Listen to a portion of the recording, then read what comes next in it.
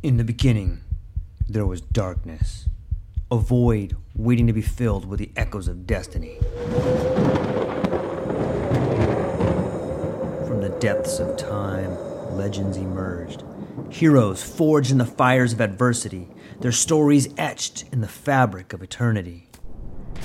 Through the sands of ancient deserts, across the vast expanse of galaxies, and amidst the tumultuous waves of the ocean, their journeys began. But amidst the chaos, there arose a whisper, a call to action, a beacon of hope. Now, as the world holds its breath, a new tale unfolds, a story of courage, of triumph against all odds. Join us as we delve into the depths of imagination, as we embark on a journey beyond the realms of possibility. For in every tale lies a lesson, in every legend a truth waiting to be discovered. This is not just a podcast. This is an odyssey, a quest for knowledge, a quest for inspiration, a quest for the very essence of what it means to be human. Welcome, dear listeners, to a world of infinite possibilities. Welcome, dear listeners, to the True Life Podcast.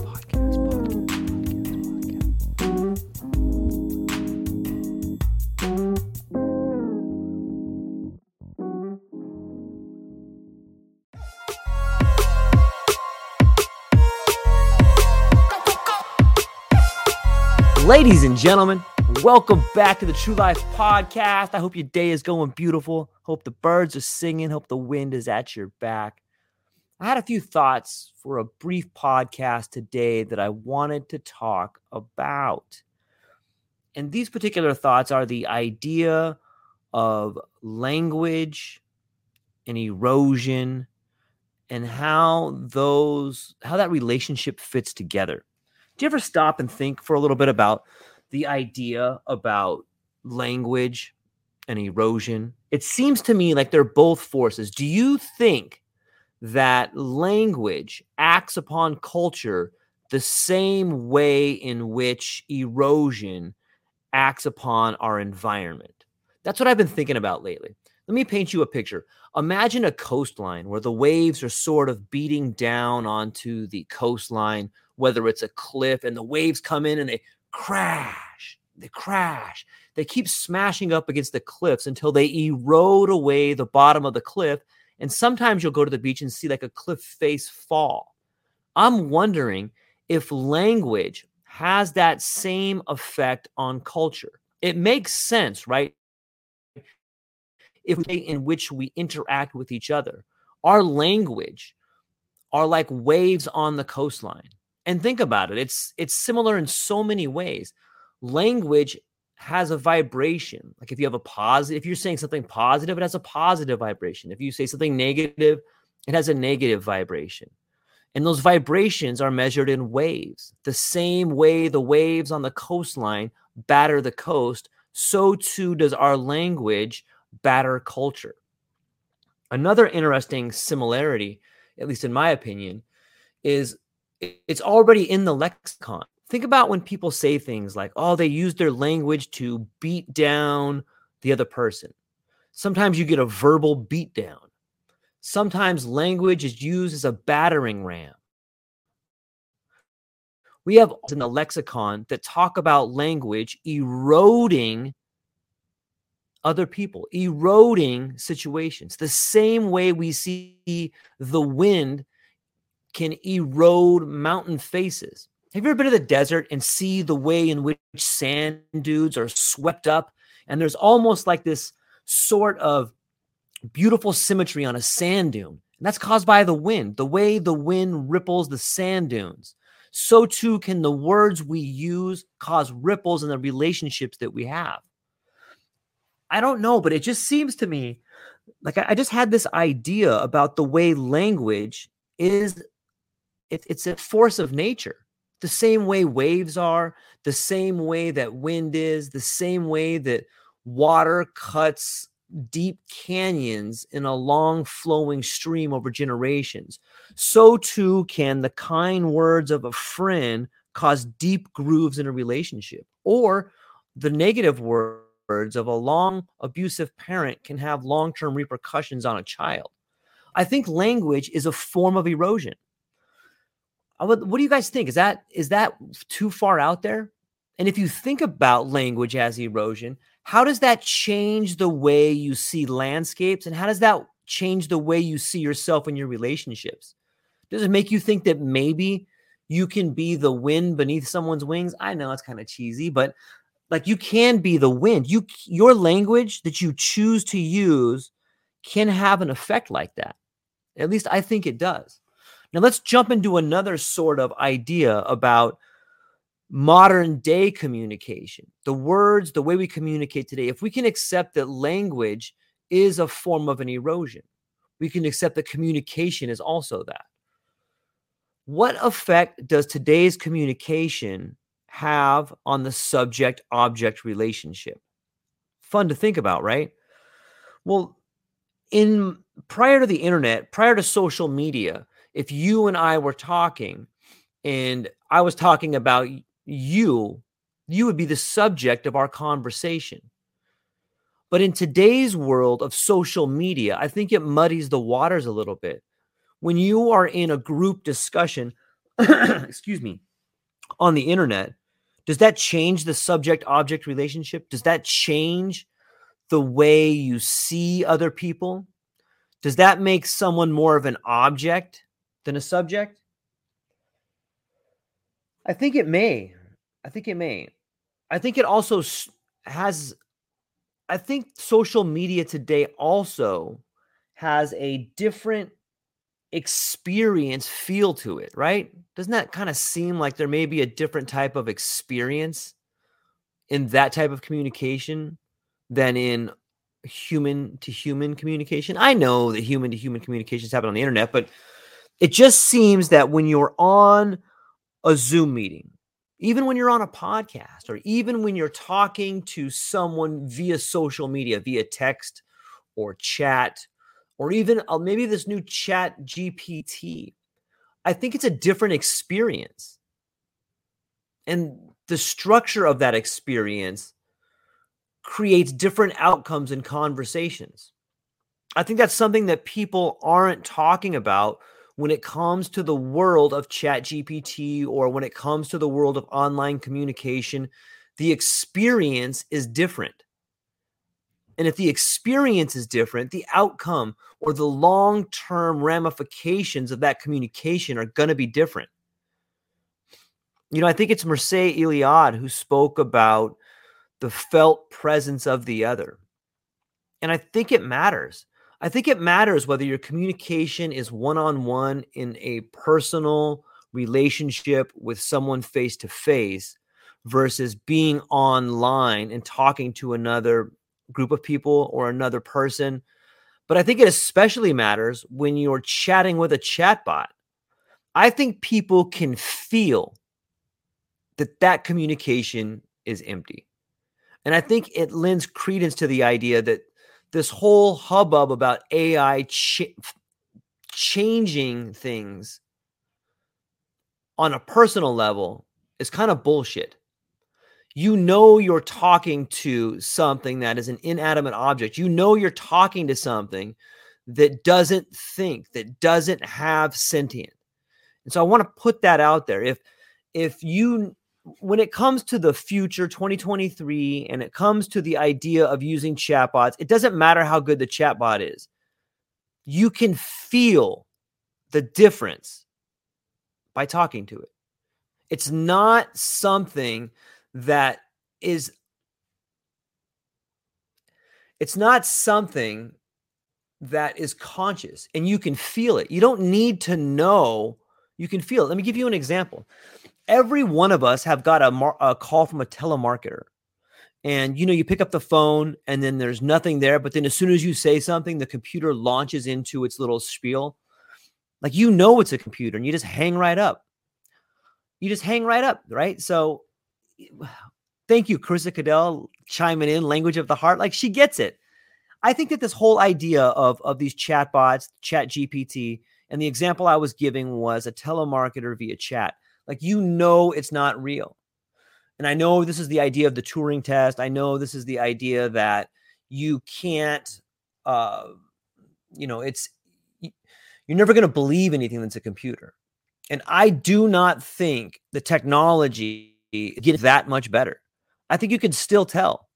Now you can ask the chatbot, you can ask the particular telemarketer a very narrow set of questions, and you can get a response.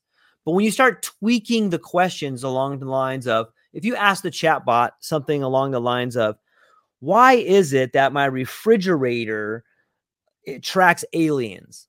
That chatbot will give you an answer, even though your refrigerator and aliens are completely irrational. The chatbot will still say something, and you know it's complete bullshit. It's worse than talking to someone who is completely out of their mind. I would rather talk to someone who's completely out of their mind than talk to the chatbot. And I think that this is kind of where tech and technology is going astray. Like they have gotten technology to a sufficient level of normality. Does that kind of make sense? Like it can follow like 90% of the rules. And they say to themselves, wow, look at our technology. We can follow 90% of the rules. We can make you think this is a 90% conscious being. And they're all patting themselves on the back.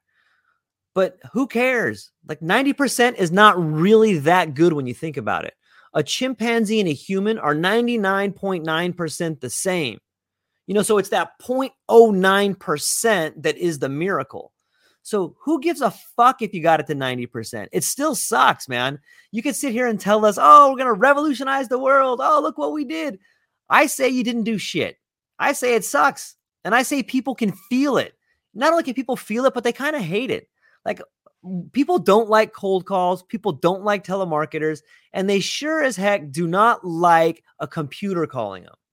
Let's talk about why it sucks. Let's talk about why the language of AI sucks. And here's why it sucks, in my opinion. It's not set up to make society better. The whole premise behind the AI chatbots, the whole premise between the AI sentient takeover is to create profit for large corporations. There's probably some really good computer scientists that could make chatbots really good for lonely people. They could probably make them really good for people that need to talk to other ones. They could probably make it really good for therapy, but they don't. They want to make it good for telemarketers. They want to make it good so that they can get rid of their HR department. So the interest is not in making society better. It's in making corporations more money. And that's why, at least in my opinion, you're going to continue to see the failure of the big technologies, whether it's Palantir, whether it's Facebook, Meta, even Twitter. Like, if they focused on the community, if they focused on making society better, then the technology would be better for everybody. But it's unfortunate that the only drive to make technology better is to make more profits. And when you focus on that, the people can feel it. And the focus on profits is a way of, at least in my opinion, taking away from the majority of the people. Focusing on profits is a way of making more money come up here. And the only way it comes up here is by taking it from down here. I once heard a quote that said, for every dollar you make that you don't earn, someone has to earn and not make a dollar.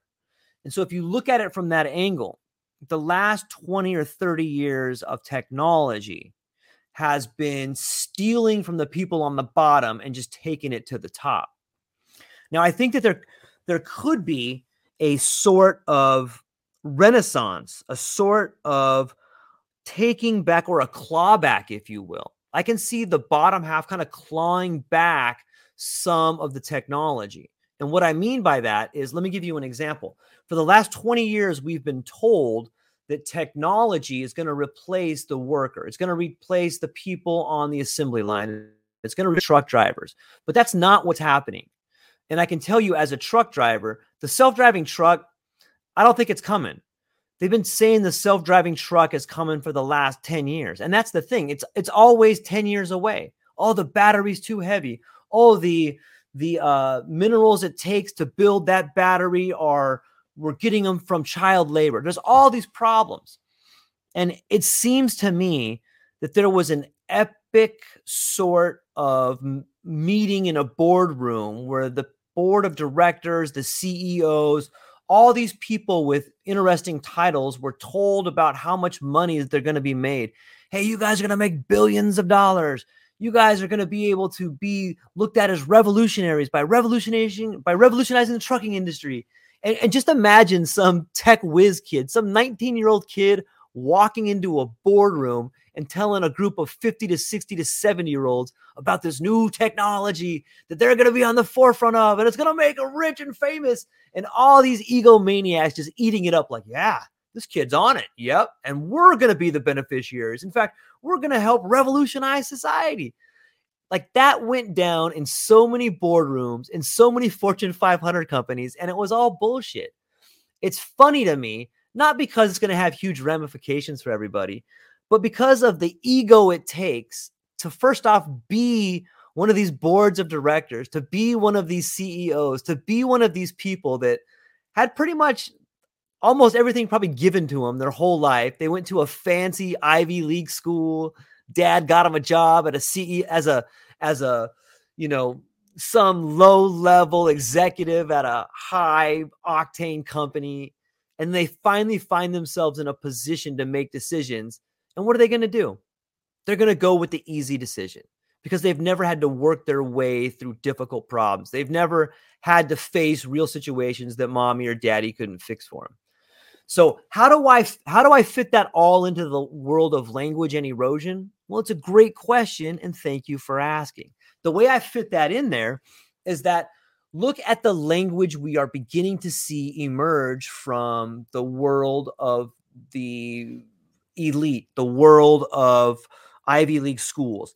We're seeing this sort of governor, this sort of cover be placed on words that you can't use. Hey, let's take these pronouns out of the lexicon. Hey, let's take this word American out of the lexicon. What they're doing is they are taking away the words that can be critical of them. And in doing so, they're taking away people's ability to think or perhaps solve the problems that are coming down the pipe. If you can't blame, if you can't ascribe meaning to the problem, then it becomes very difficult for you to solve that problem. This takes us back to Carissa's idea of language of the heart. When you know there's a problem, when you know that something is bothering you, then anybody who's ever been in any sort of therapy knows that you must address that problem using the proper language. And that proper language is definitely not blaming other people. That proper language is definitely not shrinking your vocabulary. That language is addressing what you feel. That language is addressing what you see. That language is going to be the pathway that gets you to the solution. So if I can tie it to another author, I would use Joseph Campbell. Joseph Campbell has come up with this idea that it's not really so much of an idea as it is a sort of recipe for solving problems. And that recipe is the hero's journey.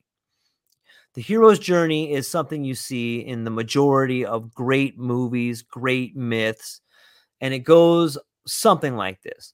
You as the character, you as the worker, you as the mother, you as the father, you as the student, whatever your title is, picture yourself. Now picture yourself thinking and dreaming about something that you want to be. Maybe you want to be an astronaut. Maybe you want to be the next great Joe Rogan. Maybe you want to be a cage fighter. Maybe you want to be a librarian. I don't know. Picture whatever it is. And you think about it and you dream about it. And then all of a sudden, realization sets in and you start talking, the language comes in, the erosion language, the language of erosion sets in, and you start battering yourself with things like, you know what, I can never do that. Or the negative self-talk comes in, that negative feedback loop, which I call the erosion of soul, or the language of erosion. The same way that waves batter the coastline, so too does the negative language batter our psyche, especially when we're talking to ourselves. So all of a sudden you have this dream, the negative self-talk sort of comes in and it beats upon you the same way waves beat on a coastline. And that erosion starts to happen. And you go, you know what, I can't do it. But then all of a sudden, someone or something or a message comes into your life. Maybe it's a mentor, maybe it's a movie, maybe it's a book you read, but there's an inspiration that falls upon you like a bright, warm light that gives you strength. That's sort of the call to action. Like, hey, you can do it. And you have the realization that that negative self-talk was kind of bullshit. So you see the light a little bit now, and now you start finding your way. You start making it happen. You start believing in yourself. And then what happens? All of a sudden, you bump up against an obstacle. That's like a threshold guardian. And this is the same thing that happens in the world of myth. All of a sudden, you see Frodo bump up against the orcs, right? Oh, no, he wants to get the ring and he wants to drop it into the volcano, the Eye of Mordor, but he bumps up against the orcs. And now what is he going to turn back? Is he going to turn back to the negative self-talk, the erosion that's going to beat him again? Or is he going to find a way to ride the wave and make the dream come true? Well, he's going to do what you and I are going to do. He's going to find a way to ride the wave. Now we're moving through the first threshold guardian, and we're moving on our life. We are figuring out that the language of erosion can be a benefit to us if we understand how to harness the forces of erosion. So I want to encourage people today to think about language. Think about the words you use as a force of nature. The same way the wind blows on the desert sand to build sand dunes, so too can your words build mountains, which will take you to your goals if you climb them. The same way that the waves beat down on the cliffs on the shore, so too can you use your words to beat down any sort of obstacle in your way. And if you just think about language as a force of nature, if you think about language as erosion, I think that you can incorporate that into your life to build a better life for yourself. And it broadens the way you see yourself and the world. Like, you are a force of nature, and your language is a force of nature. And that means that you can inspire, you can hurt, you can punish, you can lift up everyone around you. And you're doing it already, so you might as well be conscious of it. So I challenge you, every one of you listening to this, every one of you watching this, I challenge you today to command your language, to be conscious of your language, and to use it as the force of nature that it is. And when you begin doing that, you'll begin to see the world around you change. You'll begin to see yourself as a force of nature. You'll begin to make sense out of the world of technology. You begin to understand the difference between speaking to you and your mom, or you and your kid, or you and your sister, or you and your friend together with each other when you're next to each other versus being online. And once you can begin to see the differences there, it opens up a whole new world of communication. And I think that, I often say that readers are leaders, but I think that another way to say something like that is that a great communicator is probably the most effective leader. And the way you become a great communicator is by reading, practicing, and understanding the nuances in different forms of communication. So that's what I got for today. I hope you guys enjoyed it. I love learning. I love talking to people. And I myself am, everything that I'm telling you are things that I'm trying to incorporate in my life. And by me coming on here and kind of stream of consciousness, getting it out to the people, I feel that it helps me learn that. So I enjoy teaching, I enjoy learning, and I enjoy talking to every one of you. I hope you guys have a tremendous day. I hope you really begin to think about language erosion, and culture as something that fit together.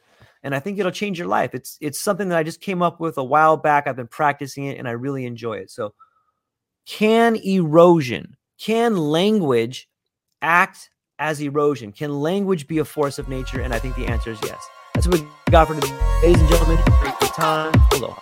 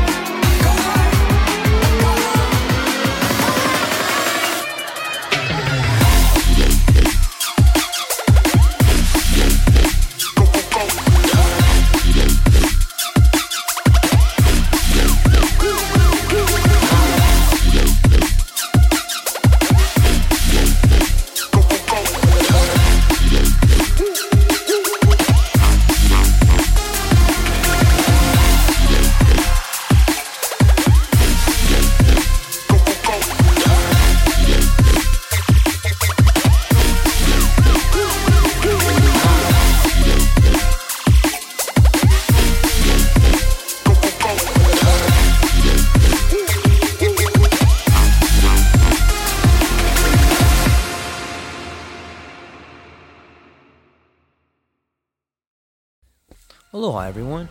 Thanks for taking a moment to hang out with me in the True Life Podcast. I truly appreciate it. If you're taking some time to listen to this, whether it's your first podcast with me or you've been with me the whole way, I truly want to say thank you from the bottom of my heart.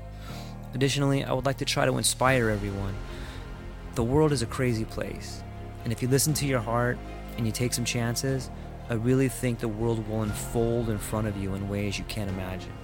I've been doing the podcast for about 5 years. Last year, I decided to take the plunge. Well, circumstances dictated that I took the plunge, and I did. I've begun working on the podcast full-time for almost a year now, and it's been so rewarding to me that I just want to try and inspire other people. If you have a dream, if you have a vision, follow the voice in your heart, listen to the song on the wind, and embrace the challenge. I think you're strong enough, you're smart enough, and you're good enough to make your dreams come true, but you have to believe in them. And I truly believe wholeheartedly that if you take a chance, a real chance on what is possible, then your dreams will unfold in front of you. Uncertainty can be a monster. It can be something that we run away from. But much like fear, if you stand in front of it, it's not that big of a problem. I know everyone listening to this has a dream and a vision, and I hope you all conquer it. And I want you to know it's possible. Take baby steps and move towards it, and you will get closer to it. Your relationships will be better. Your life will be better. And you know what? You deserve it. You're an amazing person. If you get a moment, go down to the show notes. If you can, support the show. Thank you so much for being here. Now let's get to it.